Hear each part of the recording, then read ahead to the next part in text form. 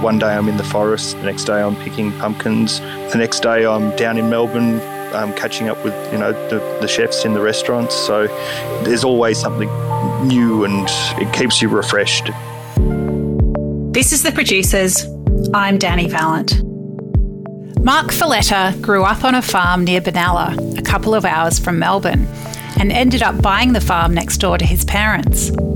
He runs a hugely diverse business with 10 products, everything from cherries to pumpkins to pine mushrooms, wine and livestock. Mark has a focus on regeneration, soil health and strong human connections, not just in his regional area, but also with prominent city chefs who use and appreciate the food he grows and forages. Sustainability isn't just about the environment, it's about the people who tend and benefit from its bounty. No worries.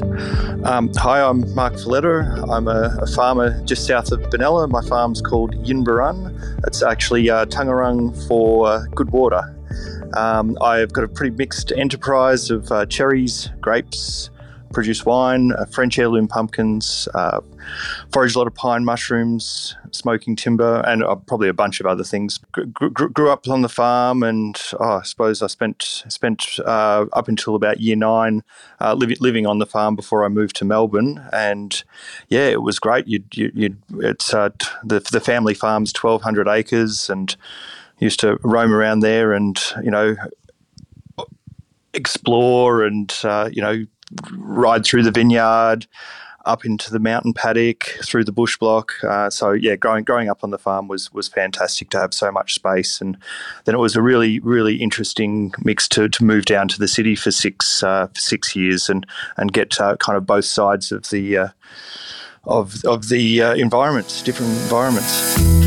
Mark was only 25 when circumstance led him to buy a farm. He jumped in the deep end and had to start paddling hard straight away.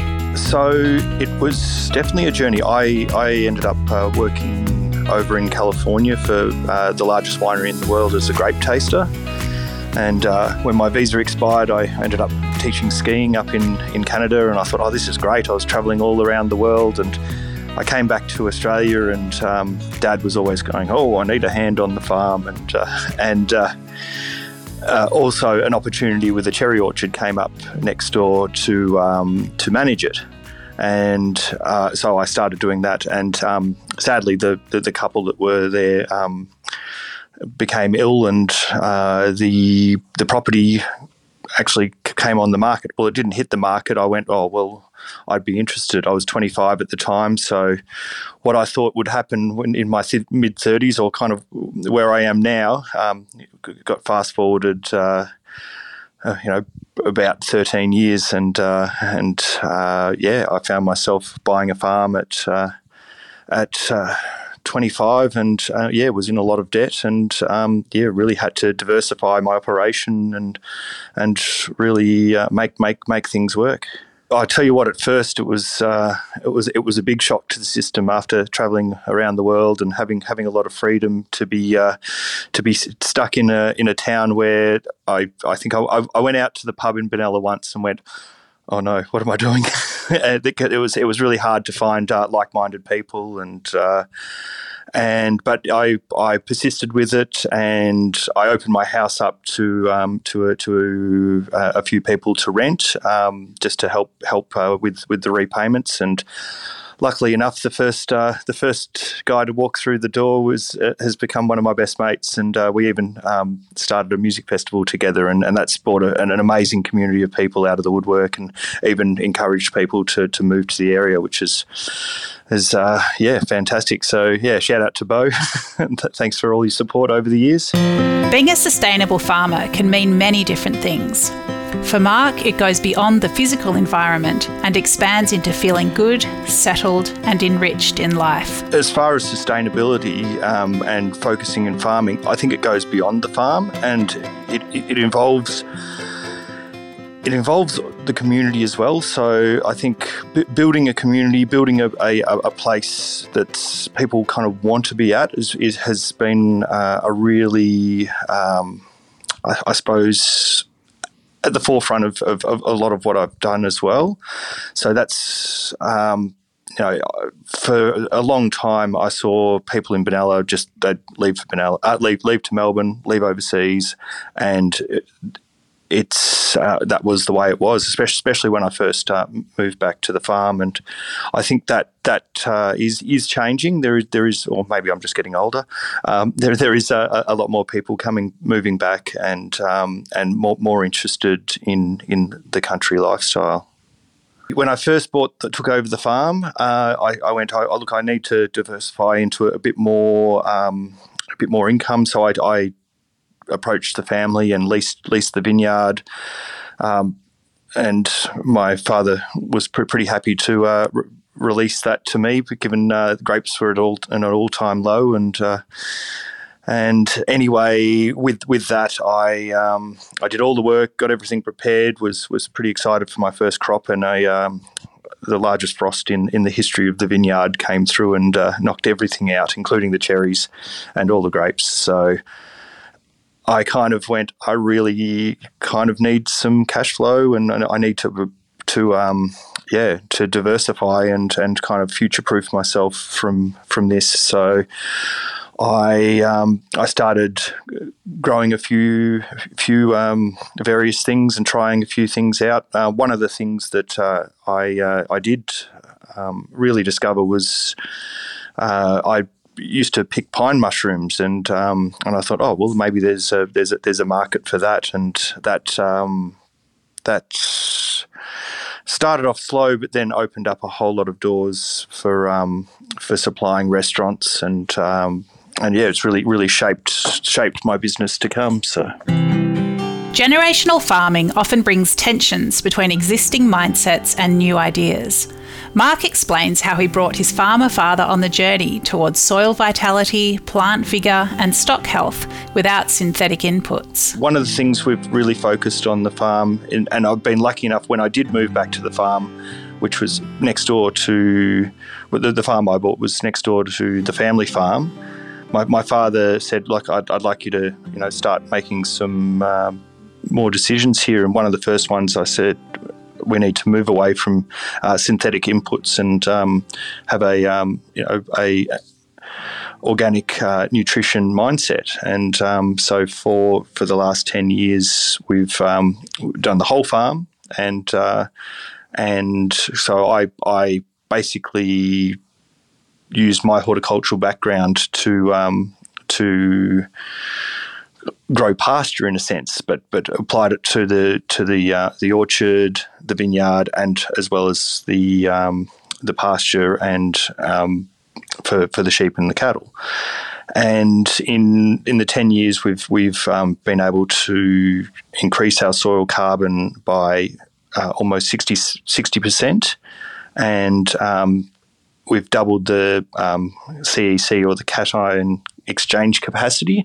So basically what that means is you basically doubled the fuel tank of the nutrient that the soil can hold.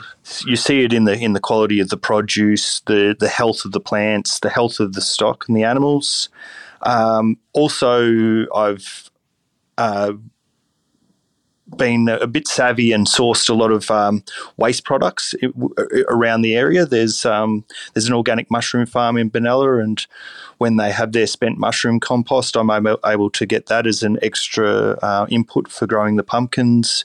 There's some great curbside green waste. So when you're throwing stuff in your green bin in Melbourne, it does get composted, and I use that as an input as well.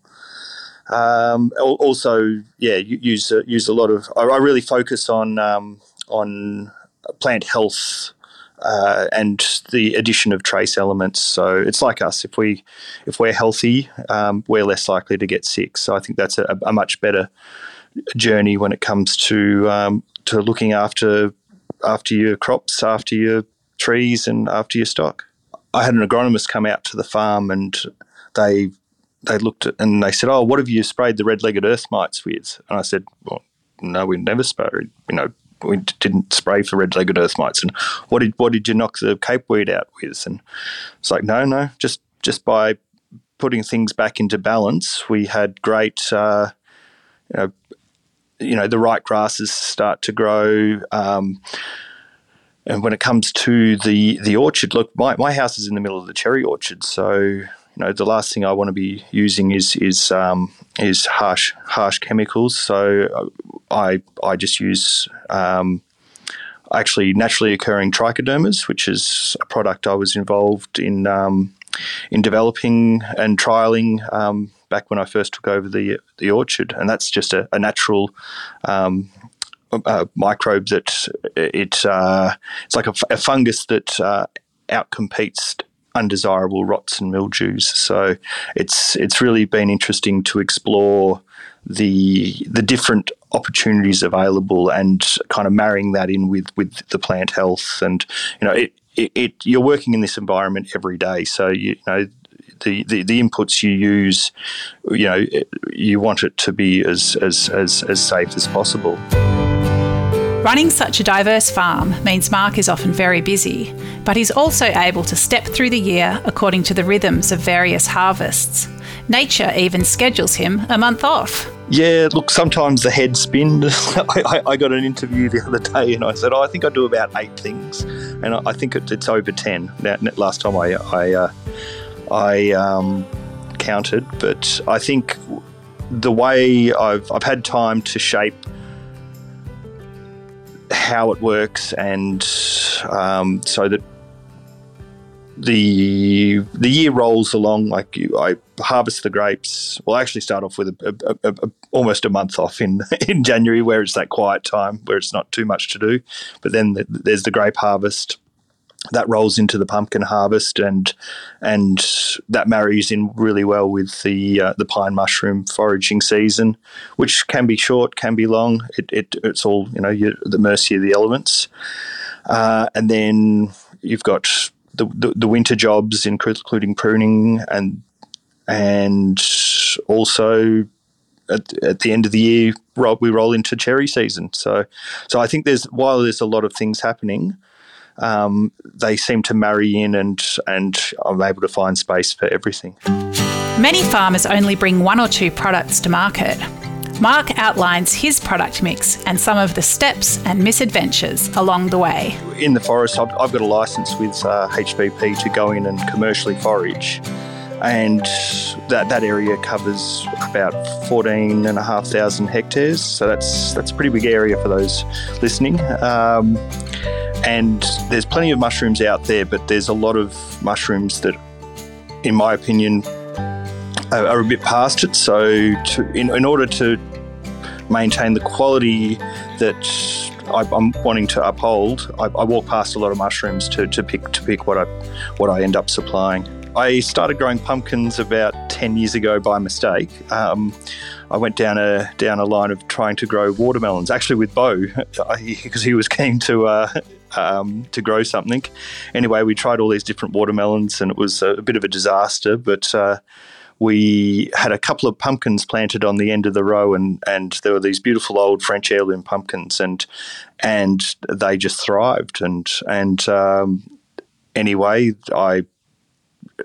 having got my foot in the door with supplying pine mushrooms into a few venues, I tested the water to see if they were interested in pumpkins, and that's where the ball started rolling. But these pumpkins are imagine like a Cinderella pumpkin, and you cut them open, the most vibrant orange, and it's amazing to see the different ways that the chefs have created them. I've seen them pickled, sashimi style, made into sauces, put on scallops, slow roasted and had with barramundi, and they're like, I couldn't. There was, I think Steve, when he was at Estelle, had a famous dish called Benella pumpkin guts, and where it used the whole pumpkin, including all the middle, and it it looked like a gutted pumpkin, but it was absolutely lovely.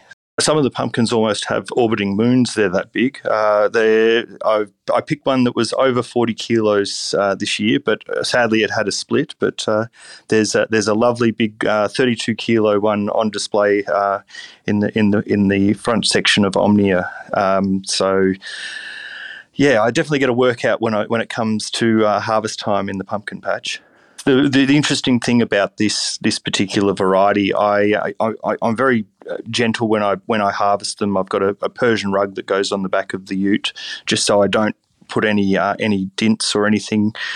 Then I sun them off to harden the skins, and I've managed to age them for up to 15 months, and they're kind of like a wine.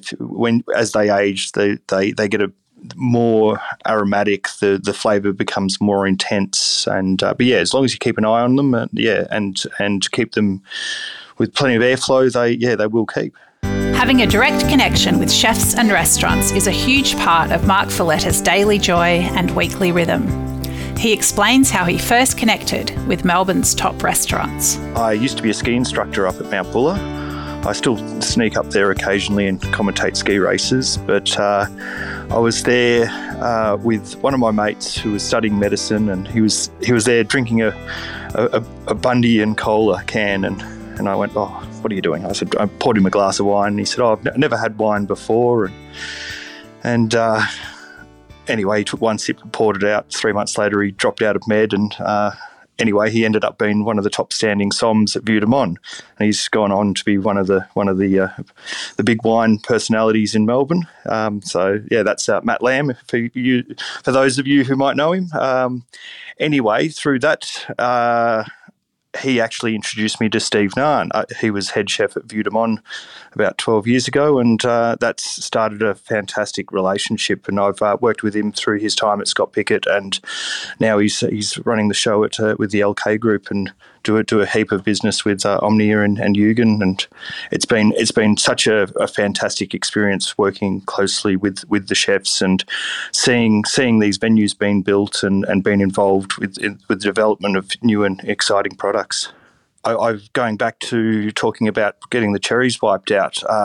Between Steve and I, we started looking at different fruit woods for smoking and cooking, and now the supply of cherry wood and chestnut wood has become a big part of my business. And look, I'm down in Melbourne delivering once a week usually, and it's just so amazing to see the produce that you put all your work into, and you're really proud of, to see the chefs receive it and they're excited about it, and to see what it turns into on the plate, and it's one of my favourite things is to when I'm down in Melbourne is to kind of explore all the different restaurants that I do supply and take the time to see what the produce turns into.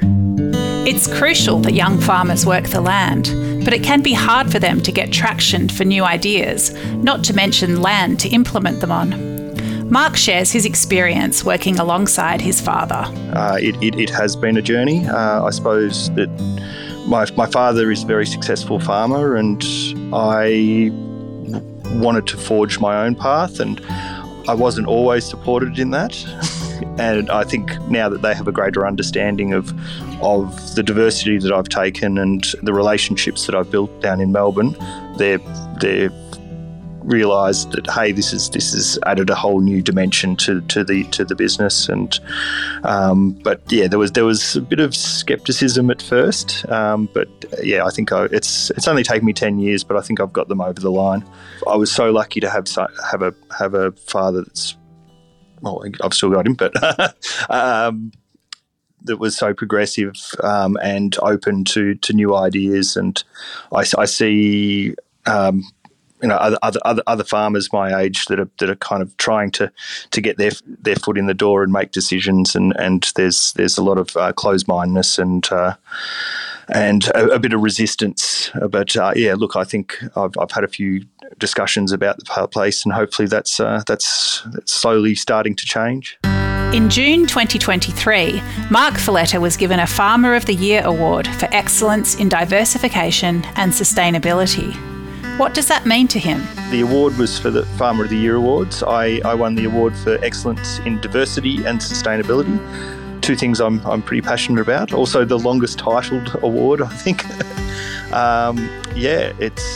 There was 10 different winners throughout the country of various excellence or Farmer of the Year, Young Farmer of the Year. Funnily enough, the Young Farmer of the Year, Mitch McNabb, I used to teach skiing with, so that was a great surprise to see him again. But look, we went up to Parliament House and got to meet a fair few crew there. So hopefully it opens some doors to have a bit of influence and make some positive change. Look, I think I might have been on the tractor at the time, and I got this phone call, and Deb was like, "Oh, thanks for your application." And I'm like, "Oh yeah, no worries." And just letting you know you've won. I'm like, "Wait, what?" And then I didn't realise that there was the award for diversity and sustainability, and it was actually this year. It used to be the award for diversity, and they've added sustainability. And I'm like, oh, this is like I said, two things I'm very passionate about, and they go hand in hand. So I'm absolutely stoked. He's been awarded for diversification, and it seems Mark Foletta can't stop trying new things on his farm. He outlined some of the other projects he has on the go. Yeah, there's a few other things that go on the farm. We run quite a closed herd, 150 Angus cattle, about 1,000 merino sheep, and a new venture that we're involved in at the moment, which is really exciting and kind of goes back into the utilising waste products, is a journey I've gone with a company called Gretel's. I'm a grower of an alpine gum, and it's we're growing this gum for the extraction of Pinus imbrum, and it's looking to have really good benefits in medical application and treatment of Alzheimer's, but also through this company we're doing some fight food waste. So I'm taking grape mark and we're extracting resveratrol and out of it, and also looking at it as an application to put it into cattle feed and fish feed, and incorporating the compounds that are in the gum trees. I almost said grapevines. To remove the use of antibiotics. So that's a pretty exciting space to be in. With so many products on his slate, there's a huge range of tasks that Mark can turn his hand to. What does he love about what he does? Look, I'd have to say the diversity, and I wake up, every day is different. I get my quiet time on the farm. One day I'm in the forest, the next day I'm picking pumpkins, the next day I'm down in Melbourne catching up with the chefs in the restaurants. So there's always something new, and it keeps you refreshed, and you're not just doing the same thing every day. I think also I really enjoy seeing people enjoy the produce that I produce. I'm really passionate about this space and people having a greater understanding of what goes on the farm, and let's do more of this. To be awarded Farmer of the Year for his excellence in diversification and sustainability isn't just a pat on the back for Mark Foletta.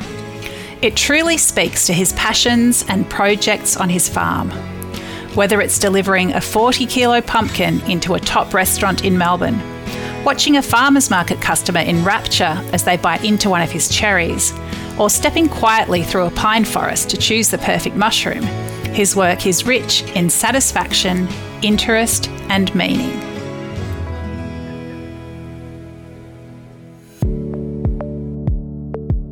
This is The Producers, a Deep in the Weeds production. I'm Danny Valent. Stay tuned as we talk to some of Australia's best farmers, makers and growers. Follow us on Instagram at Producers Podcast, or contact us via deepintheweeds.com.au.